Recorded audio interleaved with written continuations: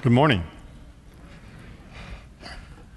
And one of the conscious decisions we made some time ago, in fact, over the course of the 42 years of ministry in terms of my tenure, is to have the children in the worship service. Now that makes for sometimes an interesting worship service, depending on where you're sitting. Now God has graced us with an incredible facility, a large facility. And so some of the children can sit in the corners and only those in the corners really hear them well.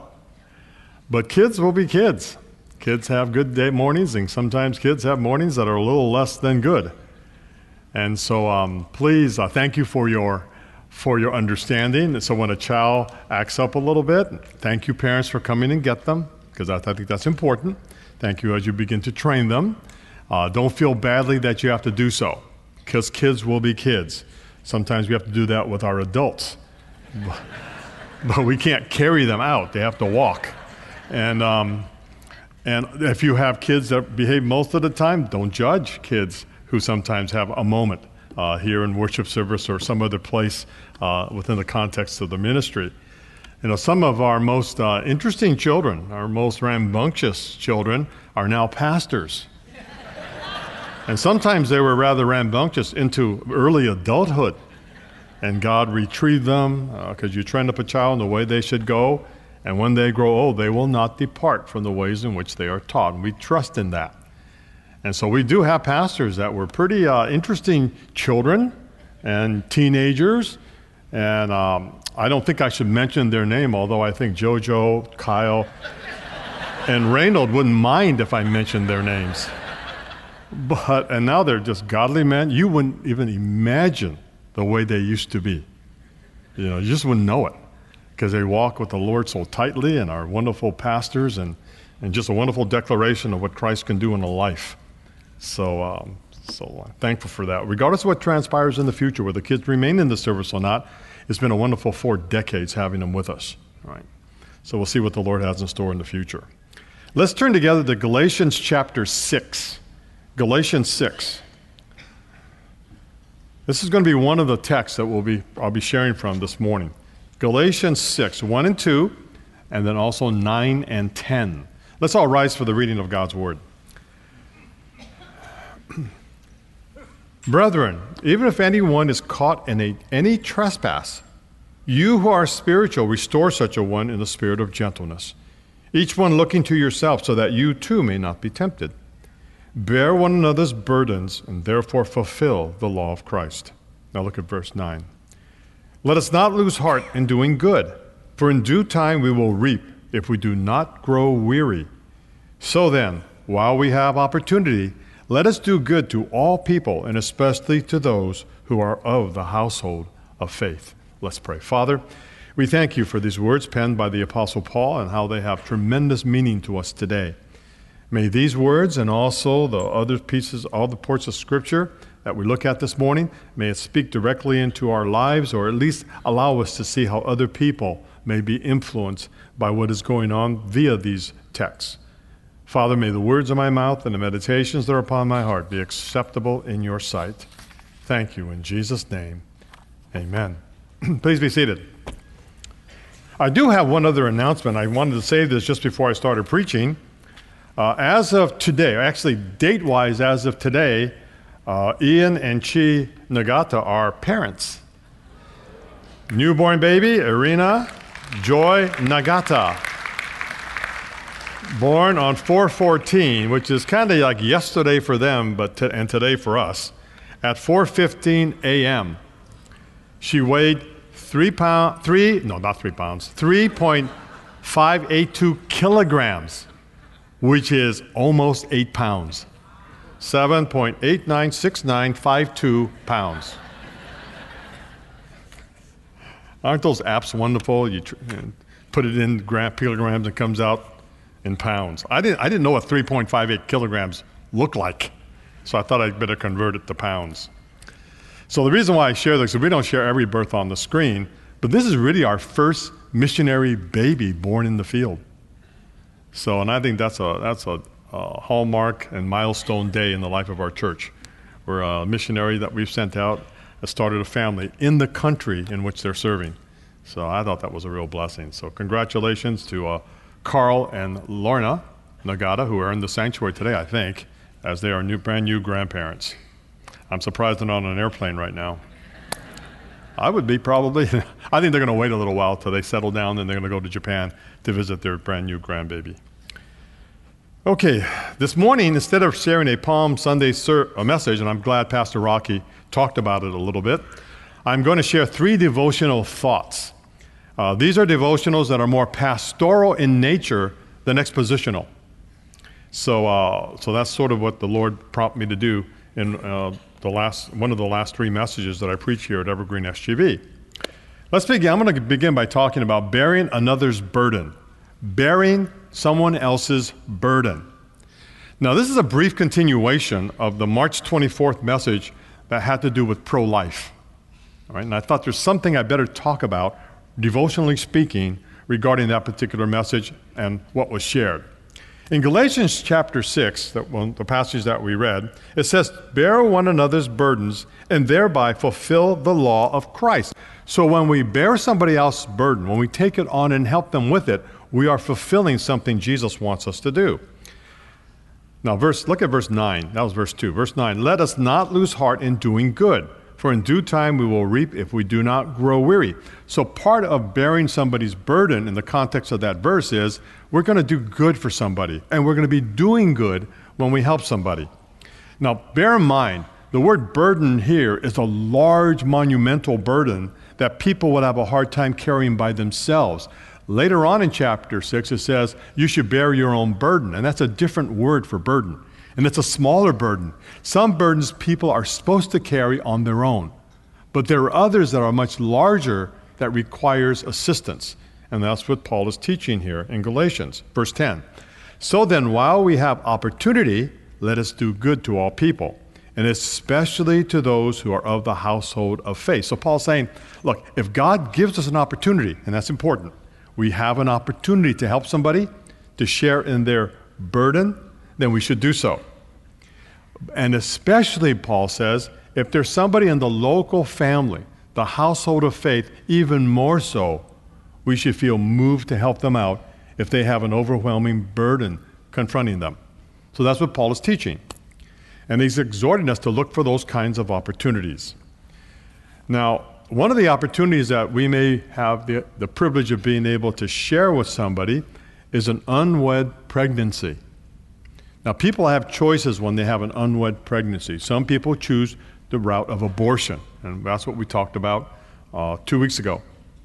Others make a choice after encouragement, especially within the body of Christ, to go through with the birth, and they may need some assistance. Turn to James chapter 4, a very practical letter. James chapter 4, look at verse 17. James wrote, "Therefore, to one who knows the right thing to do and does not do it, to him it is sin." So there's a particular sin that may not be listed in categories of sin in the Scripture, but if there's something we know that we should be doing, something good that we should be doing, and we refrain from doing it for whatever reason, that possibly could be considered sin. Because you have the opportunity and the means to do something good for someone, and you withhold it, that could be considered sin. So that's something else to bear in mind. Now, we have always counseled women in our church who, if you were to have an unplanned pregnancy, to deliver the child full term rather than abort them, which would be a sin. So that's always been the counsel of our church. I have always felt uncomfortable to tell a woman that she should go through with her pregnancy because abortion is a sin without offering some sort of assistance if she makes a choice for life. I have always had issues with those who picketed abortion clinics and called out women who were entering the building without offering assistance or other options. And that's why I really love the Ministry of Options, the Women's Care Center, because they counsel women, they give them options, and they actually come alongside of them if they go through with an unwed pregnancy or an unwanted pregnancy. For instance, if we were to counsel couples to stay in their marriages rather than divorce, we should be willing and available to assist them as they strive to heal a brokenness in their marriage.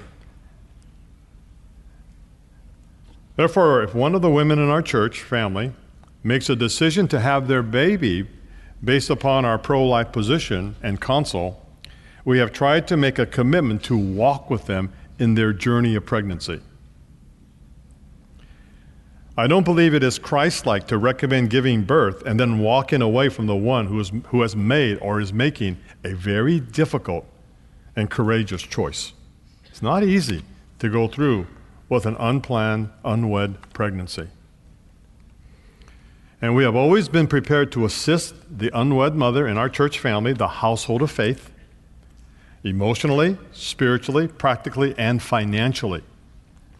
And as you know, you contribute to the fellowship fund. We've always reserved a large portion of the fellowship fund in case we need to walk with one of the women in our church in this particular area, so we can help them financially. So sometimes they get abandoned by all those who they would normally turn to for help, even family. Now, we have done this more than once in 42 years of ministry. And I thought we should just disclose this to you. Not the names or the people involved, but the fact that it has happened. My wife, Rain, has been in the delivery room for 2 of those births.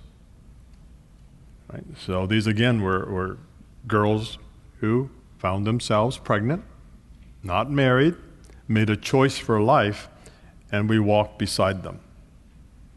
And Rain was in 2 delivery rooms. One of the stories is kind of interesting because Rain at that time was working at San Gabriel Christian School as a PE teacher of lower division.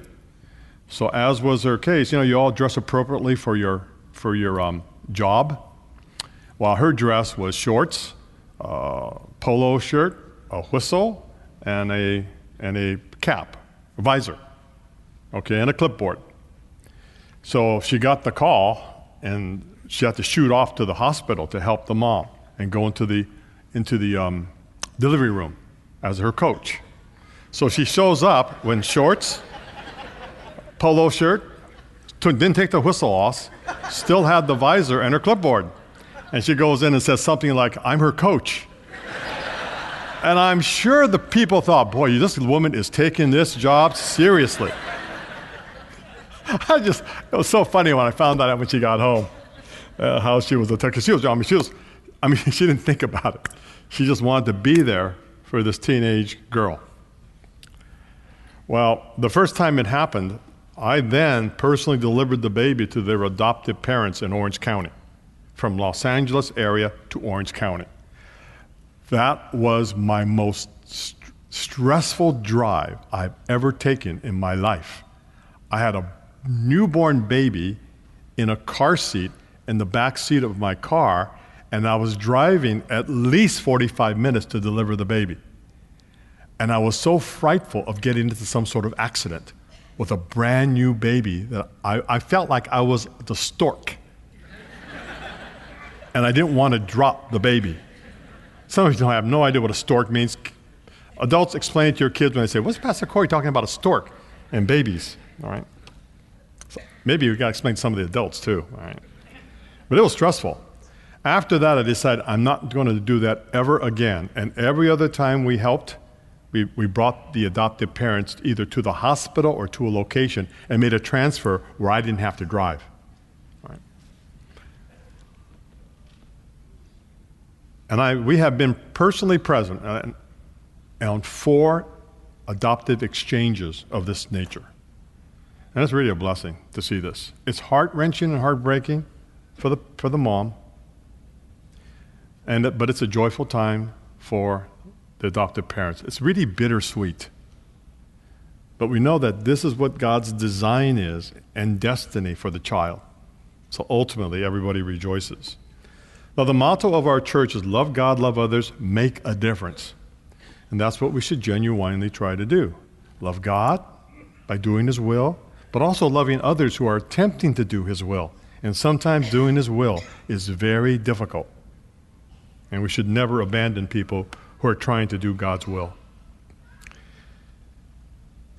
So I think the Lord has really blessed those circumstances. I even got to participate in the wedding of one of those. I officiated the wedding of one of those little babies that finally grew up and was wed. God is good. Now I'm going to give a corollary pastoral consult this morning. I've never done this from the pulpit. I've done it privately. What do you do if you are a couple and you are thinking about in vitro fertilization? And this topic is actually associated with a pro-life message. So what happens if you're in a position, can't have children, and now medical science offers you the opportunity of an IVF, an in vitro fertilization? If you don't know what that is, I'm going to let you look it up. All right. I better explain it. All right. I'm going to use medical terminology. All right. It's fertilization by mixing sperm with eggs surgically.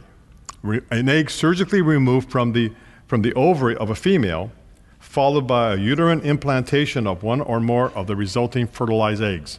So basically you create babies outside the womb, and you basically store the babies. All right. They call that a zygote or a fertilized egg. It's really a baby because conception has taken place. Now, so there are some ethical dilemmas that can arise from the decision to undergo in vitro fertilization. So this would be my pastoral counsel to you. And then you need to decide in the presence of God and with the counsel of others what you determine is the best course of action for you and your spouse. First of all, ask the Lord if it's His will for you to have children. Don't just assume that you're supposed to have children. Now, the Bible does talk about having children in marriage, but if you are having difficulty conceiving, don't assume that that's God's will is for you to go through IVF. Ask the Lord if it's His will for you to have children. We have couples in our church that are childless, and they have accepted it, and they have lived a life that has been very fruitful, in part because God uses them as a kidless couple. Secondly, if you determine that that's not going to be the course of your life, and you feel good about that in the sight of God, then next, seriously consider adoption. Adoption is abundant in our church. It's been such a blessing. And adoption is a course of action you can take because there are many children who are in desperate need of a loving Christian family. So consider adoption as your second option. Then, if you feel like it's not adoption and the Lord wants you to pursue having a biological child, then this is the counsel I'm going to give to you to avoid an ethical dilemma. Fertilize only the number of eggs which corresponds to the number of children you believe God desires in your life, or that you desire. So if you desire to have 3 children, only fertilize 3 eggs. So that's all you have. You're going to get counseled differently from the medical field. And therein lies the ethical dilemma, which I'll get to in a moment. Storing extra babies, right, is an ethical dilemma in and of itself. I don't know if it's sin, but especially if the initial implantation is successful and you have these stored babies, what to do with these babies can be an ethical issue. If you're done having children and you still have stored babies. Now, I know this happens because I had a couple come to me and say, we're thinking about in vitro fertilization. We don't have any kids. And a friend of ours, couple, came and said, would you please adopt our stored babies? Because they had a multitude of babies fertilized, and then they just planted so many, they had their babies, and now they had babies stored. They were the backup babies. And a baby in storage has a shelf life. That's an ethical problem, if you know that going in. Unless you decide to have all of them at once. And so they said, what should we do? We're in a dilemma here because we don't want these babies to die, and yet we're not sure we should be implanting their baby into the womb of the wife. I won't tell you the outcome of the council, but that displayed the issue very, very vividly.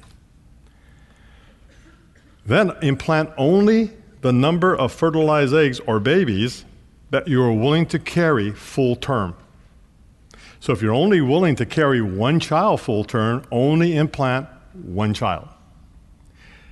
And what the counsel you may receive is you need to plant 3 or 4 in case they don't take. But if they all take, are you willing to have 4 babies in one birth? And if you say no, what they will do is they will remove the number you don't want, and that is abortion. See the ethical dilemma? So if you decide to go the IVF route, in vitro fertilization, count the cost. And the medical world, and they're doing the best that they can, will say, well, the most economical way to do this is fertilize a whole bunch of eggs and implant a whole bunch. If you go to them and say, I only want one baby, I just fertilize one egg, implant just one egg, they'll say, the success rate for that is not real high. We don't suggest you do it that way. That's probably what you're going to hear. But doing it the other way sets up ethical dilemmas for you as a believer if you are pro-life. So that's the counsel I give to couples. And I thought before I leave, I'm going to give this counsel to the entire church. Because medical science is such today. I mean, it's a miracle that they can do this. But it does not surpass the miracle of God creating life to begin with. And His rules and regulations, His will regarding how you treat life. So that's the counsel. Second devotional thought, holiness into happiness. Holiness into happiness. Now, you've heard me say this more than once. God is more concerned about your holiness than your happiness. You remember that? In my benediction, I say at the end, your holiness, not your happiness. I talk about holiness, not happiness. Now, we have to be careful about the priority of the pursuit of happiness in our lives. We have to be very careful where the pursuit of happiness is in our lives. What priority level? See, Americans have the pursuit of happiness in their DNA. Did you have to memorize the Declaration of Independence? At least the beginning part of it. What does it say? Life, liberty, and the pursuit of happiness. It's one of the phrases, one of the best known phrases from the Declaration of Independence. And the founding fathers, many of who were Christians, were very, very serious about this phrase. The pursuit of happiness. And so it's in our DNA. I think Americans are all about the pursuit of happiness. And understandably so. It's been in our nation since its inception. Let me make a statement about this. God wants us to be happy. God is not a cosmic killjoy. Some people say, if I become all the do's and don'ts, man, I'm going to practically be a nun or a monk. That's not what God wants. By the way, monks and nuns who are called to that are extremely happy, if you're called to that. God wants us to be happy. God wants His people to be joyful. When we come in, we're supposed to sing for joy. Jesus' first sermon recorded in Matthew was called the Sermon on the Mount. He begins his sermon, this is the first sermon he preaches, Sermon on the Mount. He begins it with the subject of happiness. Turn to Matthew chapter 5. Jesus wants us to be happy. I think that's why he started the very first sermon recorded in Matthew with blessed, which means happy or joyful. Verse 1, when Jesus saw the crowds, he went up on the mountain, and after he sat down, his disciples came to him. He opened his mouth and began to teach them, saying, blessed are the poor in spirit, for theirs is the kingdom of God, or kingdom of heaven. Blessed are those who mourn, for they shall be comforted. Blessed are the gentle, for they shall inherit the earth. Blessed are those who hunger and thirst for righteousness, for they shall be satisfied. Blessed are the merciful, for they shall receive mercy. Blessed are the pure in heart, for they shall see God. Blessed are the peacemakers, for they shall be called sons of God. Blessed are those who have been persecuted for the sake of righteousness, for theirs is the kingdom of heaven. Blessed are you when people insult you and persecute you and falsely say all kinds of evil things against you because of me. Rejoice and be glad, for your reward in heaven is great. For in the same way they persecuted the prophets who were before you. Now the word blessed, again, can be translated happy or joyful. Jesus wants us to be happy. Happiness, our happiness, is important to God. But let's look in the sermon, how do you achieve happiness? Being poor in spirit. It's all about being mournful, being gentle, hungry and thirsting after righteousness, being merciful, being pure in heart, being a peacemaker, being persecuted for the sake of righteousness. Those are the things which make us happy. Those are the things that will lead us into a joyful life. It's not the list most Americans would come up with. It's not the list I would come up with. Off the cuff, if they say, well, make a list of what makes people happy, this is what I would write. Blessed are those who have a lot of money. Blessed are those who are well-liked. Blessed are those who get a good education at the right institution. Blessed are those who marry the perfect partner. Or if that were the case, no one would be married. Blessed are those that have perfect children. Blessed are those who have a great, great career. Blessed are those who are athletic. Blessed are those who have a load-full of faithful friends. But that's not what God says. That could be our list, but that wasn't God's list. And we know it because Jesus preached it. Jesus wants us to be happy, but the pursuit of happiness can't keep us apart from the pursuit of holiness. Because the pursuit of happiness on its own only leads to disappointment.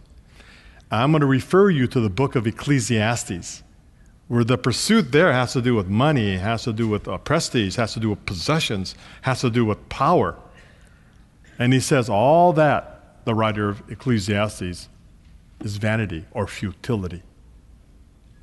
Now those things God, I think, desires us to have. He desires us to have faithful friends, but the pursuit of that for the sake of joy is not necessarily what God desires.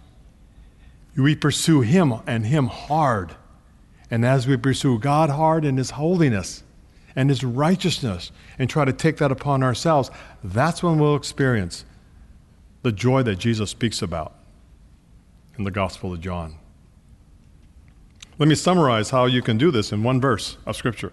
Matthew 6:33. But seek first His kingdom and His righteousness, and all these things will be added to you. What are all these things? Well, normally it's the things that make people happy. But they get added to us if we seek God's kingdom first. For instance, in marriage. People exit their marriage because they are not happy. And they believe God wants them to be happy. I've actually heard this more than once. I'm miserable in my marriage. And I can't see God wanting me miserable. So I think I'm going to get a divorce. See, that's when I can say God's not interested in your happiness there. He's interested in your holiness. And as you pursue holiness and righteousness in your marriage, that's when you'll experience joy. In fact, God wants us to persevere in our marriages because it's the righteous thing to do, which will ultimately lead to joy. I always pray for people. I hope you can experience the joy that people who've been married 50, 60, 70 years eventually enjoy. And I realize there can be some extenuating circumstances, but they are the few and not the norm. Your college or your career, you're in college, or you just started a brand new career, and things are difficult. You know, when you start a brand new job, it is not going to be easy. You've got so many things to learn all at once. It's not easy. It will get easier. You're not happy with your college or your college life or your new career. It's not what you thought it was going to be. You know, you go to college, you have all these expectations, and then you realize, man, college can be a drag because I got to study there too. and you got nobody looking over your shoulder saying, hey, are you studying? You are on your own.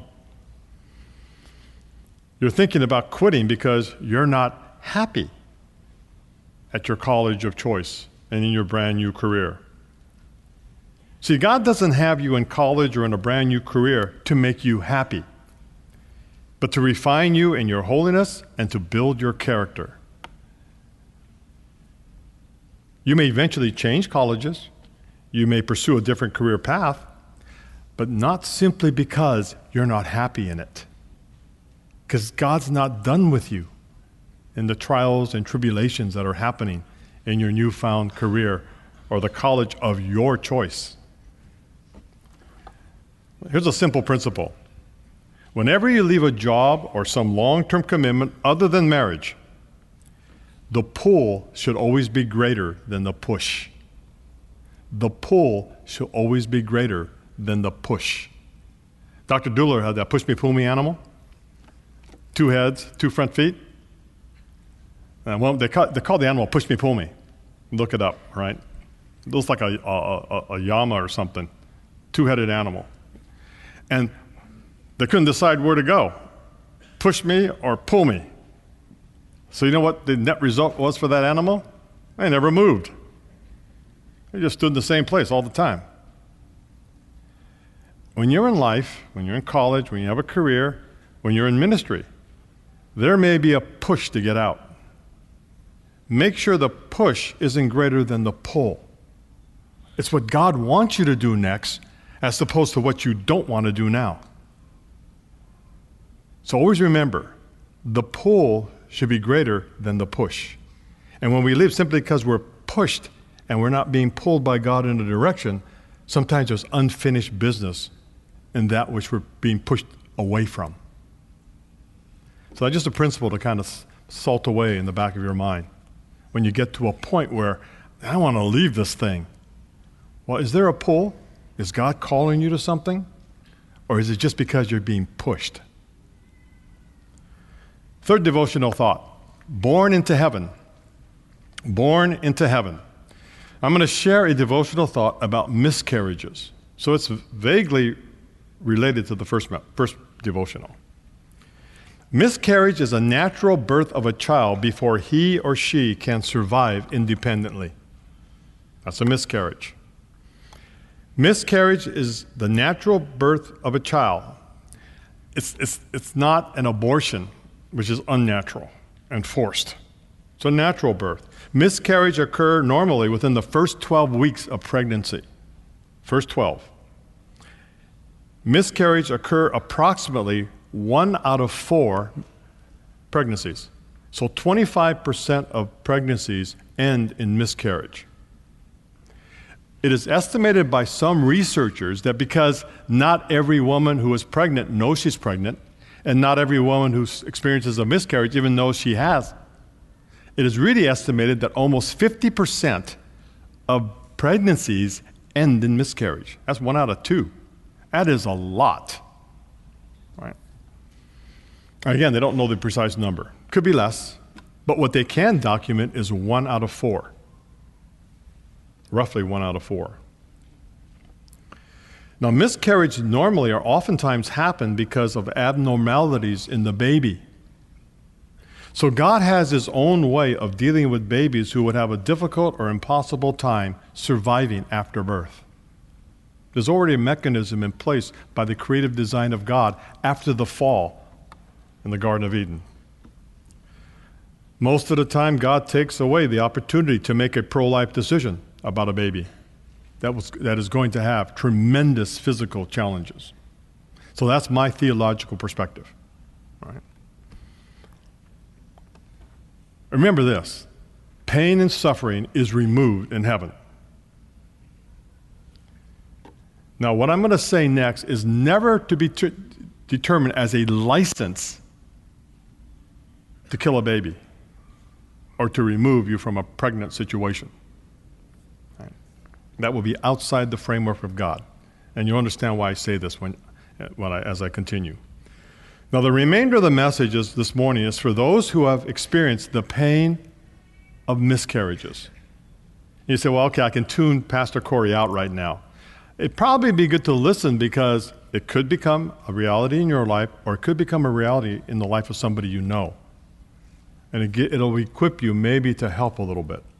Not to preach, not to lecture, but to understand. Try to understand just a little bit better what's going on.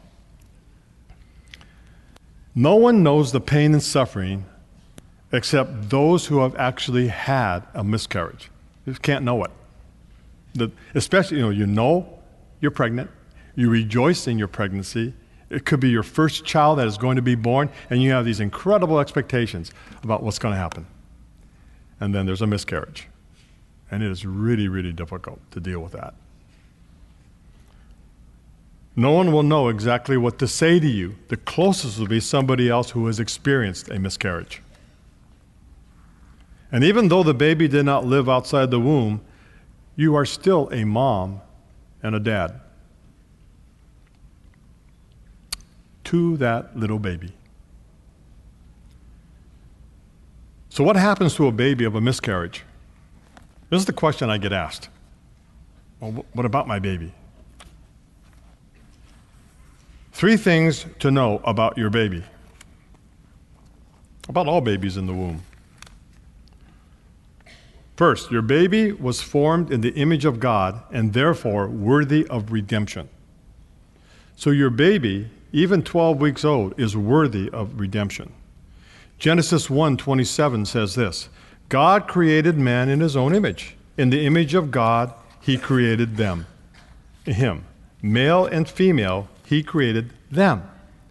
So every child, male and female, they're created in the image of God, the Imago Dei, and therefore worthy of redemption. Second thing to know about your baby did not reach the age of accountability. Your baby did not reach the age of accountability. Turn to Isaiah chapter 7. Isaiah 7, verses 15 and 16.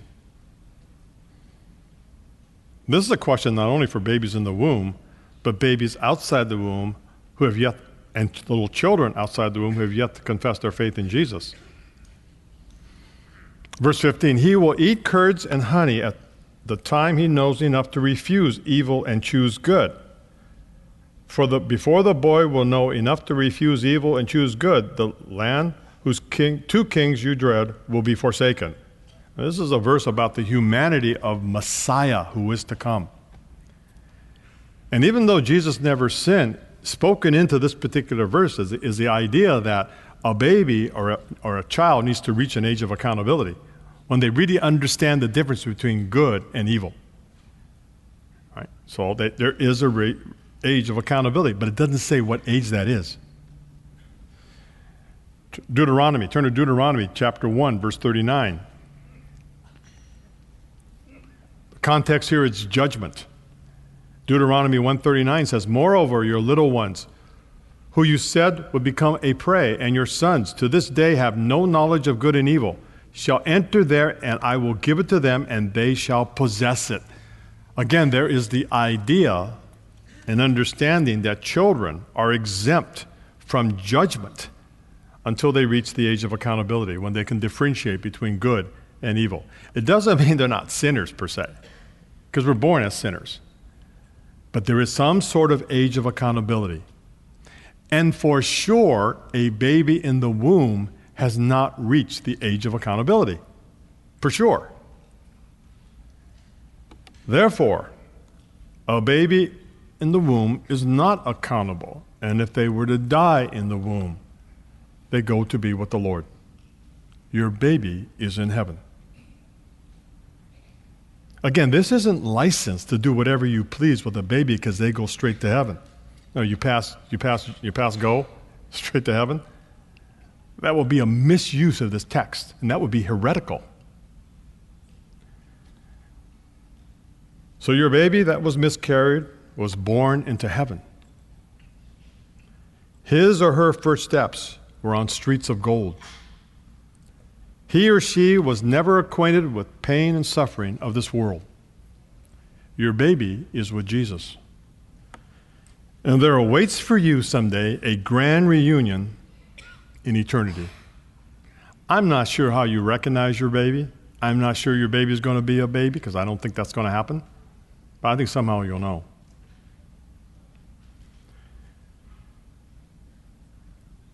You know, in 42 years of ministry, I never had the privilege and opportunity to share a devotional thought like this. And I really should have. Because those of you who have experienced miscarriage, and it could have been a long time ago, and I hope that the Lord has brought healing into your heart and into your lives. I hope you don't have a sense of guilt about the miscarriage. Sometimes moms feel like, maybe if I took a little better care of myself, it would not have happened. God wants to take all that away from you because it's not your fault. And as you maybe long for your baby or think about your baby, hey, there's going to be a day when you'll be reunited with your baby. That's going to be a glorious day. One of our grandchildren has been in South Africa in school for like 12, 13. When she comes home, it's going to be glorious. That's only like a 3-month departure from being with her. And she's our granddaughter. But it's going to be, I'm looking forward to it. How much more you probably are looking forward to a reunion someday with your baby who is in heaven. So we're going to have a ministry time this morning. It's going to end the service. Christy Chong is going to sing a song entitled A Perfect Way to Start. And it's a song written to those couples who have had a miscarriage. And then after the song is sung, I'm going to have the privilege of praying over couples from here, and you'll be seated. And you may be listening on the podcast. And if you do, find on the internet a song entitled A Perfect Way to Start by Craig Avon. And then listen to this and then receive the prayer. Now I'm going to ask for God's blessing on your life.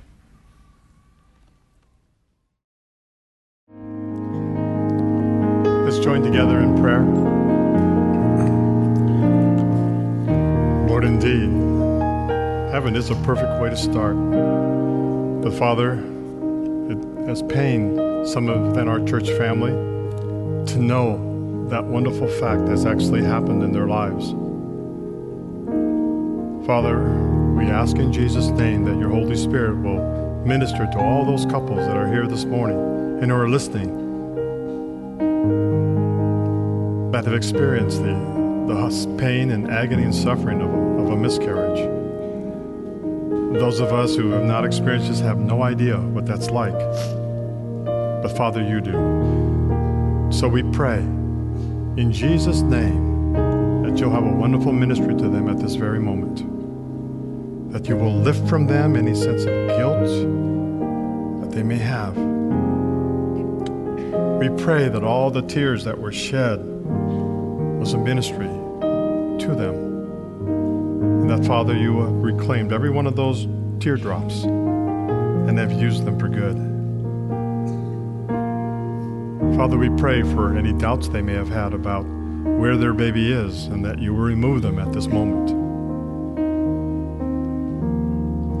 Father, we pray that for those couples who have yet to have a child but have had a miscarriage, that you will give them the confidence and the faith to try again, and that you would bless them with a child or with children. Remove fear from their lives, Lord, because we are not to live with fear, but that your perfect love does indeed cast out fear. Father, again, we just have no idea what thoughts go through the minds of those who have experienced a miscarriage. And so for those thoughts, no matter how small, no matter how large they may be, we ask for you to minister and to bless them in the midst of them. And Lord, we pray that you will remove any ungodly beliefs that have entered into their hearts and souls because of a miscarriage, and that you will replace it with your truth. For truth indeed sets us free. Thank you, Lord. Thank you that you love us so very much, that you don't leave us in desperation. You don't leave us with doubts. You don't leave us with questions that are unanswerable, but you give us the measure of faith necessary to move ahead and live life as you desire. Thank you that you love our church family. You love every person within our church family. They are all special, wonderfully and beautifully made, no matter how small they are, no matter how old we have grown. Lord, we ask in Jesus' name that you'll continue to sustain us and give us the opportunity to bear one another's burdens and so fulfill the law of Jesus, to be able to come alongside those who have a common experience of suffering and pain and allow us to love one another in such a fashion that the burdens are lifted. Thank you, Father. We thank you now for this moment in history, and this moment of worship. And thank you for how you have touched lives this morning. Thank you, Father. We pray this in Jesus' name. Amen.